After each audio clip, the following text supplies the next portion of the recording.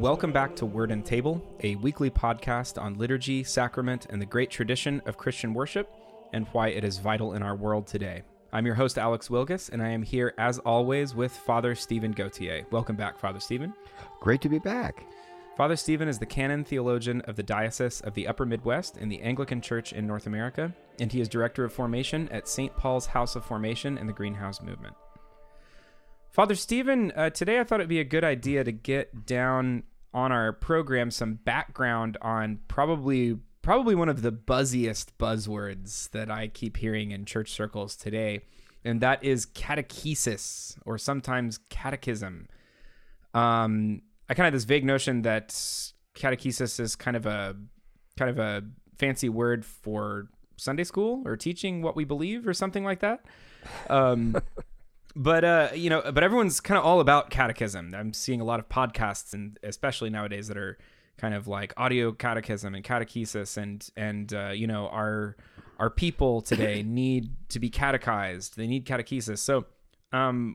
So let's give some background on what exactly is catechesis and catechism, and what's the difference between those two terms. And I think this will be some fun background for our folks. So let's get into it.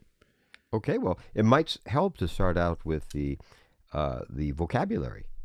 I mean, actually, the Greek word for teach is didaskain. That's where we get disciple from and things. But we have another Greek word is katechein, which means to echo or resound like in a trumpet, and has sort of that reverberation or an echo. Mm-hmm. And so it was used in Greek to talk about oral teaching, the idea of back and forth oral teaching. So that was it. So the emphasis on oral teaching was this special verb, katechein, as opposed to didaskain. And it's also derivative teaching. Remember we talked about how we still have that in our degrees and things at universities, that a master's degree, magister in Latin, meant a teacher. You're qualified to teach something, like you teach algebra. And a doctor meant you were not only capable of teaching, but you were able of dealing with new topics in the subject. That's why your doctors have a dissertation. And so it's sort of like that. Catechesis, it comes from the word katechein, which is oral teaching. The idea of fundamentally the oral teaching or the basic teaching. Okay, so it's oral. So you said back and forth. Is it kind of like an echo? Yeah, like an echo. Okay, back and forth. So it's not like is it like Socratic method, like question and answer, or is it? Well, it certainly later on develops that aspect to it. Okay. But from the very beginning, there's this notion that this is something involving some degree of responsiveness. Okay. So responsiveness. It's resonating, echoing. So let's talk about the earliest catechesis. What did that look like? Well, going back to the 4th and 5th century, with Christianity became the religion of the empire, suddenly there was a lot of people were interested who were never interested before. Now that's the state religion. Many wanted to become Christians, and the question became, how do you prepare adults for baptism systematically with crowds? And they ended up having a 3-phased program. And the first phase was mentorship in Christian living. We've talked about that. Being a Christian meant living in a substantially different way than you did before you were a Christian. A lot of things in ancient life had to be changed, and you have a sponsor who is basically your mentor. They would simply walk you through and say, this is going to have to change your life, and make sure you basically were living a life that's compatible with Christian morality. Then you would enroll in Lent. And during that period, you would learn two things. You would learn, what do we believe, which is the baptismal creed. And you'd learn, how do we pray, which is the Lord's Prayer. And then after Easter, you would have what we call mystagogy. You would actually say, you just had baptism and Eucharist. What has just happened? I mean, what are the deeper meanings? We know that basically what it means, but fundamentally, spiritually, what does it mean to be baptized and to receive Eucharist? So that was the original 3-phase. First of all, we get people ready with sponsorship, which is the origin of baptismal sponsors. You start with what do we believe, and how do we pray, and then you end with mystagogy. What's the meaning of the sacraments of the Lord's Supper and of baptism? And that happens after you get baptized, right? That'd be right. The week after, the week of Easter was traditionally, and we have some great, remember we have We've talked about Cyril of Jerusalem, Mm-hmm. Ambrose of Milan. We have Yeah. a number of really excellent examples from the ancient world of this training that took place the week following your baptism. And here's here's the deeper meaning of your baptism. And in some ways, some people believe that First Peter was basically doing this, Ah, because First Peter is basically saying, now that you're a Christian, it has a lot of baptismal imagery. yeah. A lot of people think, I think they're correct, that this was basically instructions for new Christians. That's why the church has traditionally read First Peter in the period right after Easter. So in these three phases that catechesis kind of gets split out into, this is mainly a result of needing to figure out how to get this kind of all standardized, because there's a ton more people than we once had trying to convert. So this is a bit of standardization of what's gone before. Yeah, it's a difference. Like for being a tutor, it's very different from having a class of 30 kids. Yeah, there you go. You know, how you train individually and things is very different. Saying, I'm going to have a lot of people coming from different backgrounds, and like, how do I make sure I do the best to meet all of their needs? And how do I make sure I'm not missing anything, in this preparation? So what do we believe? How do we live? How do we pray? And what's the deeper meaning of our sacramental life, which is so central? It's what we do every Sunday. It's what you do when you first come to the church. It's what we do every Sunday. Yeah. Okay, great. So that's the earliest stuff, right? So we're talking like 4th and 5th centuries. Yeah. So what does it look like going forward? Well, in the 6th century, there's a fundamental change. Because by the 6th century, we're having a lot of infant baptism. Because basically people, once they're Christians, are having their children baptized. And so catechesis tends to now focus on people who've already been baptized who are preparing for confirmation in the West. So, they've been baptized when they were a child, but they're saying they still have to be trained in the faith, and they would do this in the connection with getting ready for the bishop's laying on of hands for confirmation.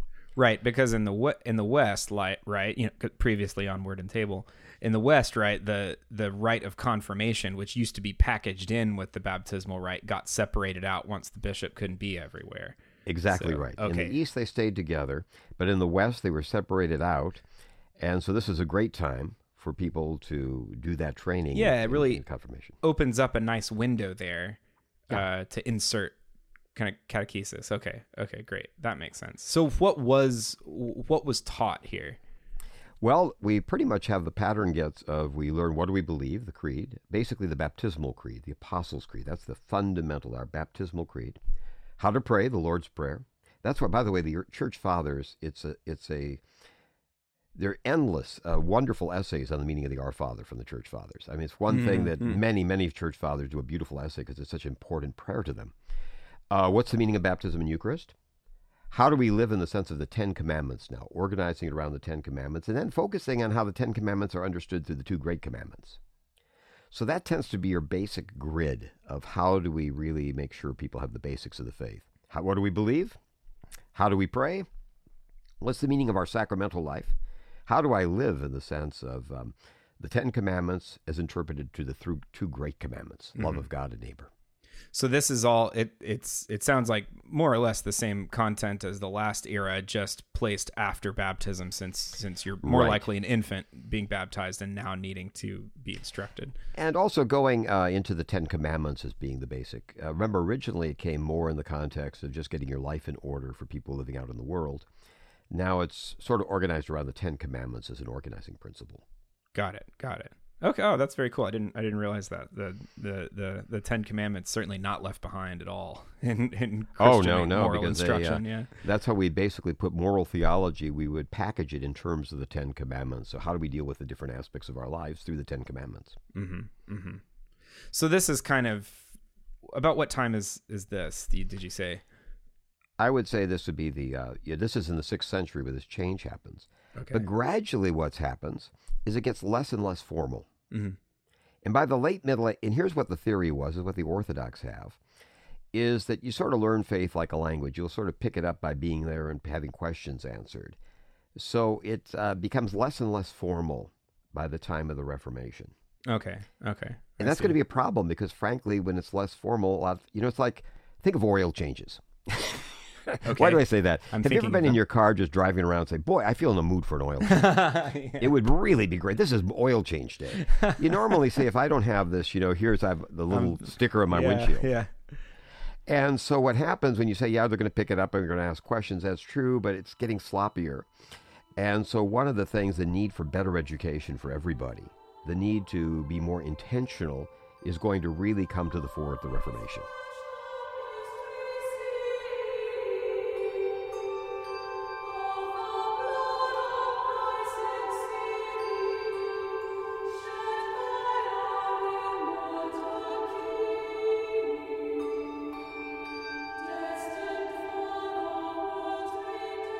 Okay. All right. Well, let's get into the Reformation then. So what change happens in how people are catechized? Well, everyone agrees that there has to be a higher level of understanding of the faith. It comes, first of all, from the great reformers themselves, is that there has to be this personal connection, which revives in Catholicism the need to say we do have to have much better training for people. Mm-hmm. And the person who really moves from catechesis to something that's going to be dear to us, catechism, is Martin Luther. Mm. There were some examples of this earlier, but Martin Luther is the one who on every side is going to change everything, because he is the one who invents the idea on a widespread scale of frequently asked questions, FAQ, frequently asked questions. Okay. And so he puts it in a Q&A format. And he says we need to do the creed, the Lord's Prayer, the Ten Commandments, and a teaching on baptism and Eucharist. And he did two. He had a small catechism and a large catechism. Mm-hmm. And they were enormously popular. I mean, they were really successful. And the Reformed churches, the Calvinist churches, followed suit. They put out the Heidelberg Catechism. And we had a catechism, our very first prayer book. So everyone's following Luther's lead in this regard. Yeah, I actually read a book recently about how he was kind of a genius with the printing press, wasn't he? The printing press as a technology gave people a lot of new possibilities. But he was sort of the Steve Jobs guy that really understood what it could do and really popularized it. That's really just really as cool. Gutenberg was a German, here we have another good German. But, they mastered the internet of their time. So do the Roman Catholics, do they get in on this? I want to say a little more about us, though, the Anglican Church. Oh, sure, yeah. We followed in on this with our own catechism in the first Book of Common Prayer in 1549, and you'll know guess where they put it, between the baptismal service and the confirmation service. Oh, okay, which fits in the notion that this is the connection between the two. So right in there, yeah. But Roman Catholics said this was too good to not to use, and so they jumped on it as well, big time. Mm-hmm, mm-hmm. Matter of Peter Canisius, was famous for one of his catechisms that was used for many, many printings for several hundred years. Okay, so Luther's really the guy that puts this in a Q&A format for the first time, and that's a huge influence, honestly, on what we're doing here, Father Stephen. Yes, I always wanted Word and Table to be a conversation. So it's cool to see that we stand in such an august line here. Well, if you like beer, then you and the Big L are yeah. There we go. It's haunting. It's haunting. I do like beer. Yeah. There. Okay. Oh, that's great. And this became the normative form of catechesis in the 19th and 20th centuries. I mean, everyone began doing catechism. So notice the difference. Catechesis is basically how do we form Christians, give them their basic Christian training, the very basic Christian training. And we move from baptismal and confirmation preparation to Luther saying, hey, this Q&A format. And that just takes over the day everywhere. Catholic, Protestant, everyone takes over in the West through the 19th and 20th centuries. Okay, great. So we get this kind of new format, driven in some ways by print media. So is it fair to say, Father Stephen, that's pretty much what we've had ever since, right? Like kind of riffs on that. Yeah. Even what like I said, even what we're doing here today, seems to be kind of a riff on that format. So maybe we can talk a little bit about just kind of where we find catechism, today, and what are the, no way of doing this seems to be completely perfect, but it also has its advantages. So let's talk about those. Well, I lived through some of the times being an old guy, is a lot of changes came in the 50s and 60s and things. What basically happened, let's talk about the advantages of why this was so popular. The number one reason people liked a catechism with the questions and answers and things was it allowed to make sure, remember in the Middle Ages, the trouble is people were missing things. If you try to just pick up on the fly, you're going to have big gaps in your learning. So people loved that if you mastered the catechism, it meant you really had comprehensive scope. You made sure you were having a basic coverage of everything, almost like a survey course in college, a survey course of English. You knew all the names. The quality was standard. A nice thing here is it was a nice reference. You didn't have to depend on the special talents of your parish priest. You could make sure you had done something which is clear but really solid. And again, the fundamental people love the Q&A approach. Now, the disadvantages that people really started to point out in the mid-20th century was very often it became just purely rote learning, in the sense that when I was a kid, you learned the catechism by heart. Oh, wow. You had to be able to respond to any of the questions, verbatim. Wow. This wasn't say, you had to respond to any of the questions, by heart. And one of the things that people really didn't like or criticized was that it tended to be presented very propositionally rather than a scriptural context. It sort of like took theory. It took the teachings of Scripture completely apart from a scriptural reference. Like talking about philosophy or physics.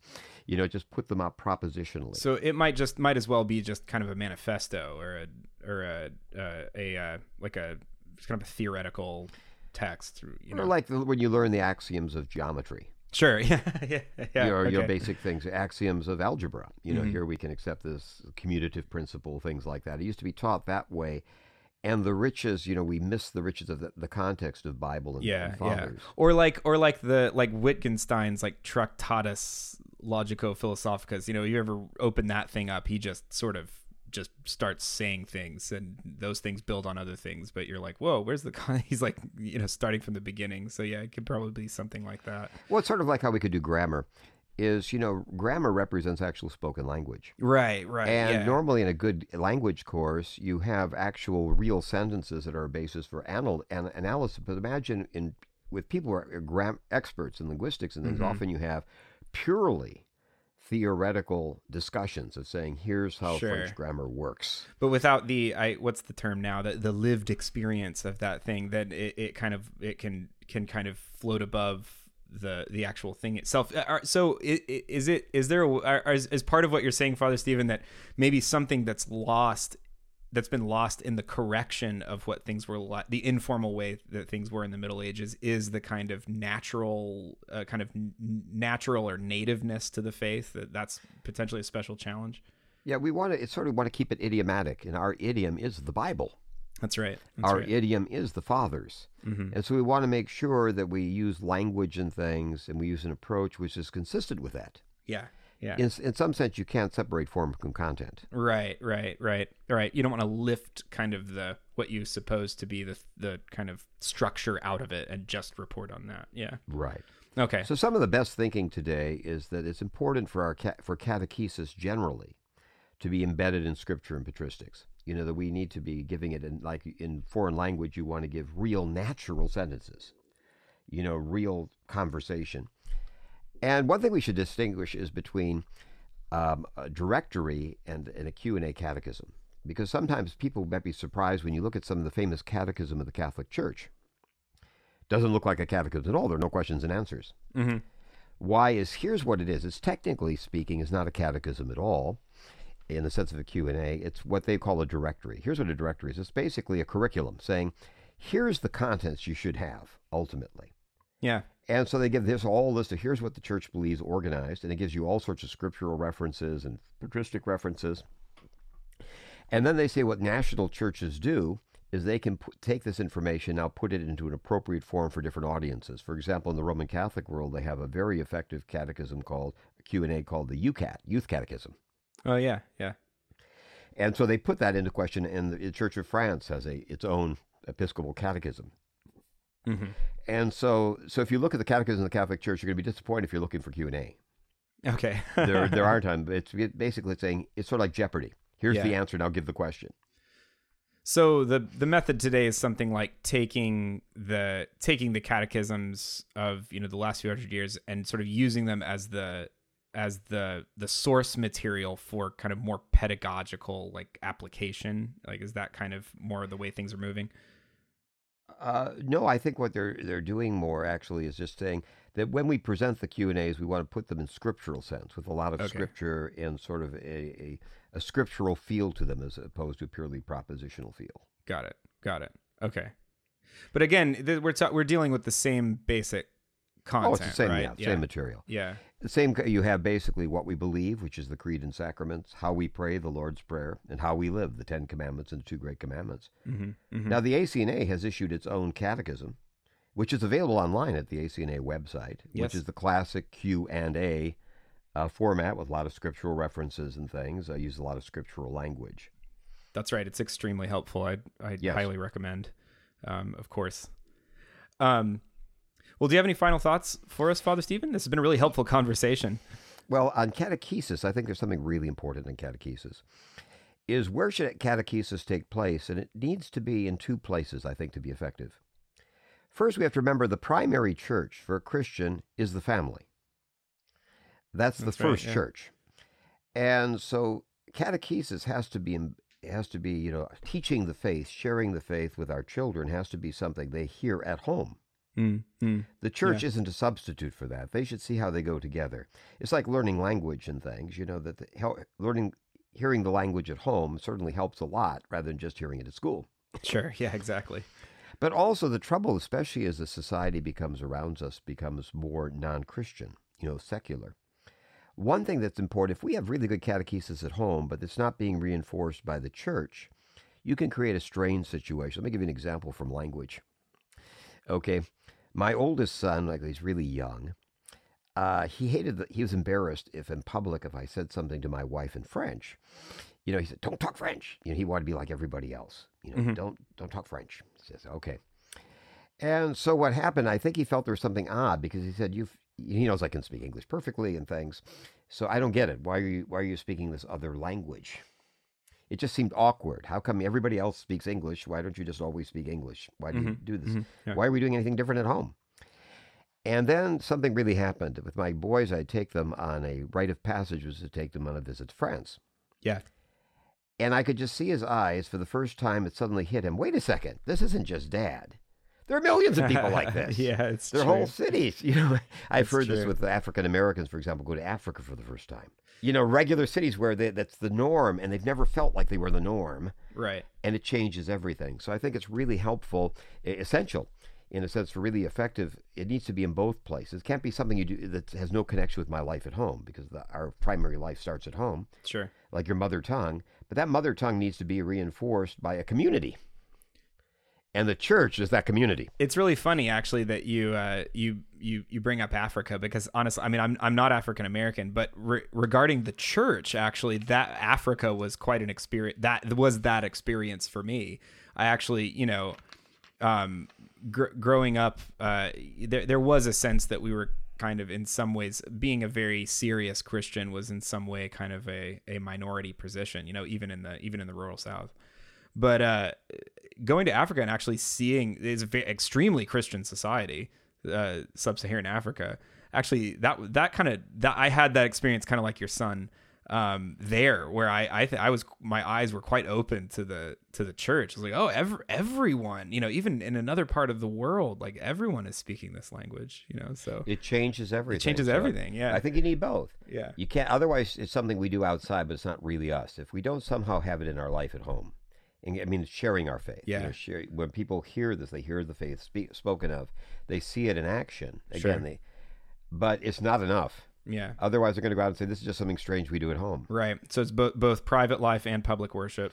And that together, to me, effective catechesis. So again, we normally use the word catechism to refer to this Q&A format popularized by Martin Luther. Mm-hmm. Although the Catholic Church does it differently, because they call their directory is called the Catechism of the Catholic, even though it's a directory. It's more of a directory, yeah. Yeah, but for catechesis is the basic idea. How do we get the basic faith across to people? How do we get the faith across to people? Yeah.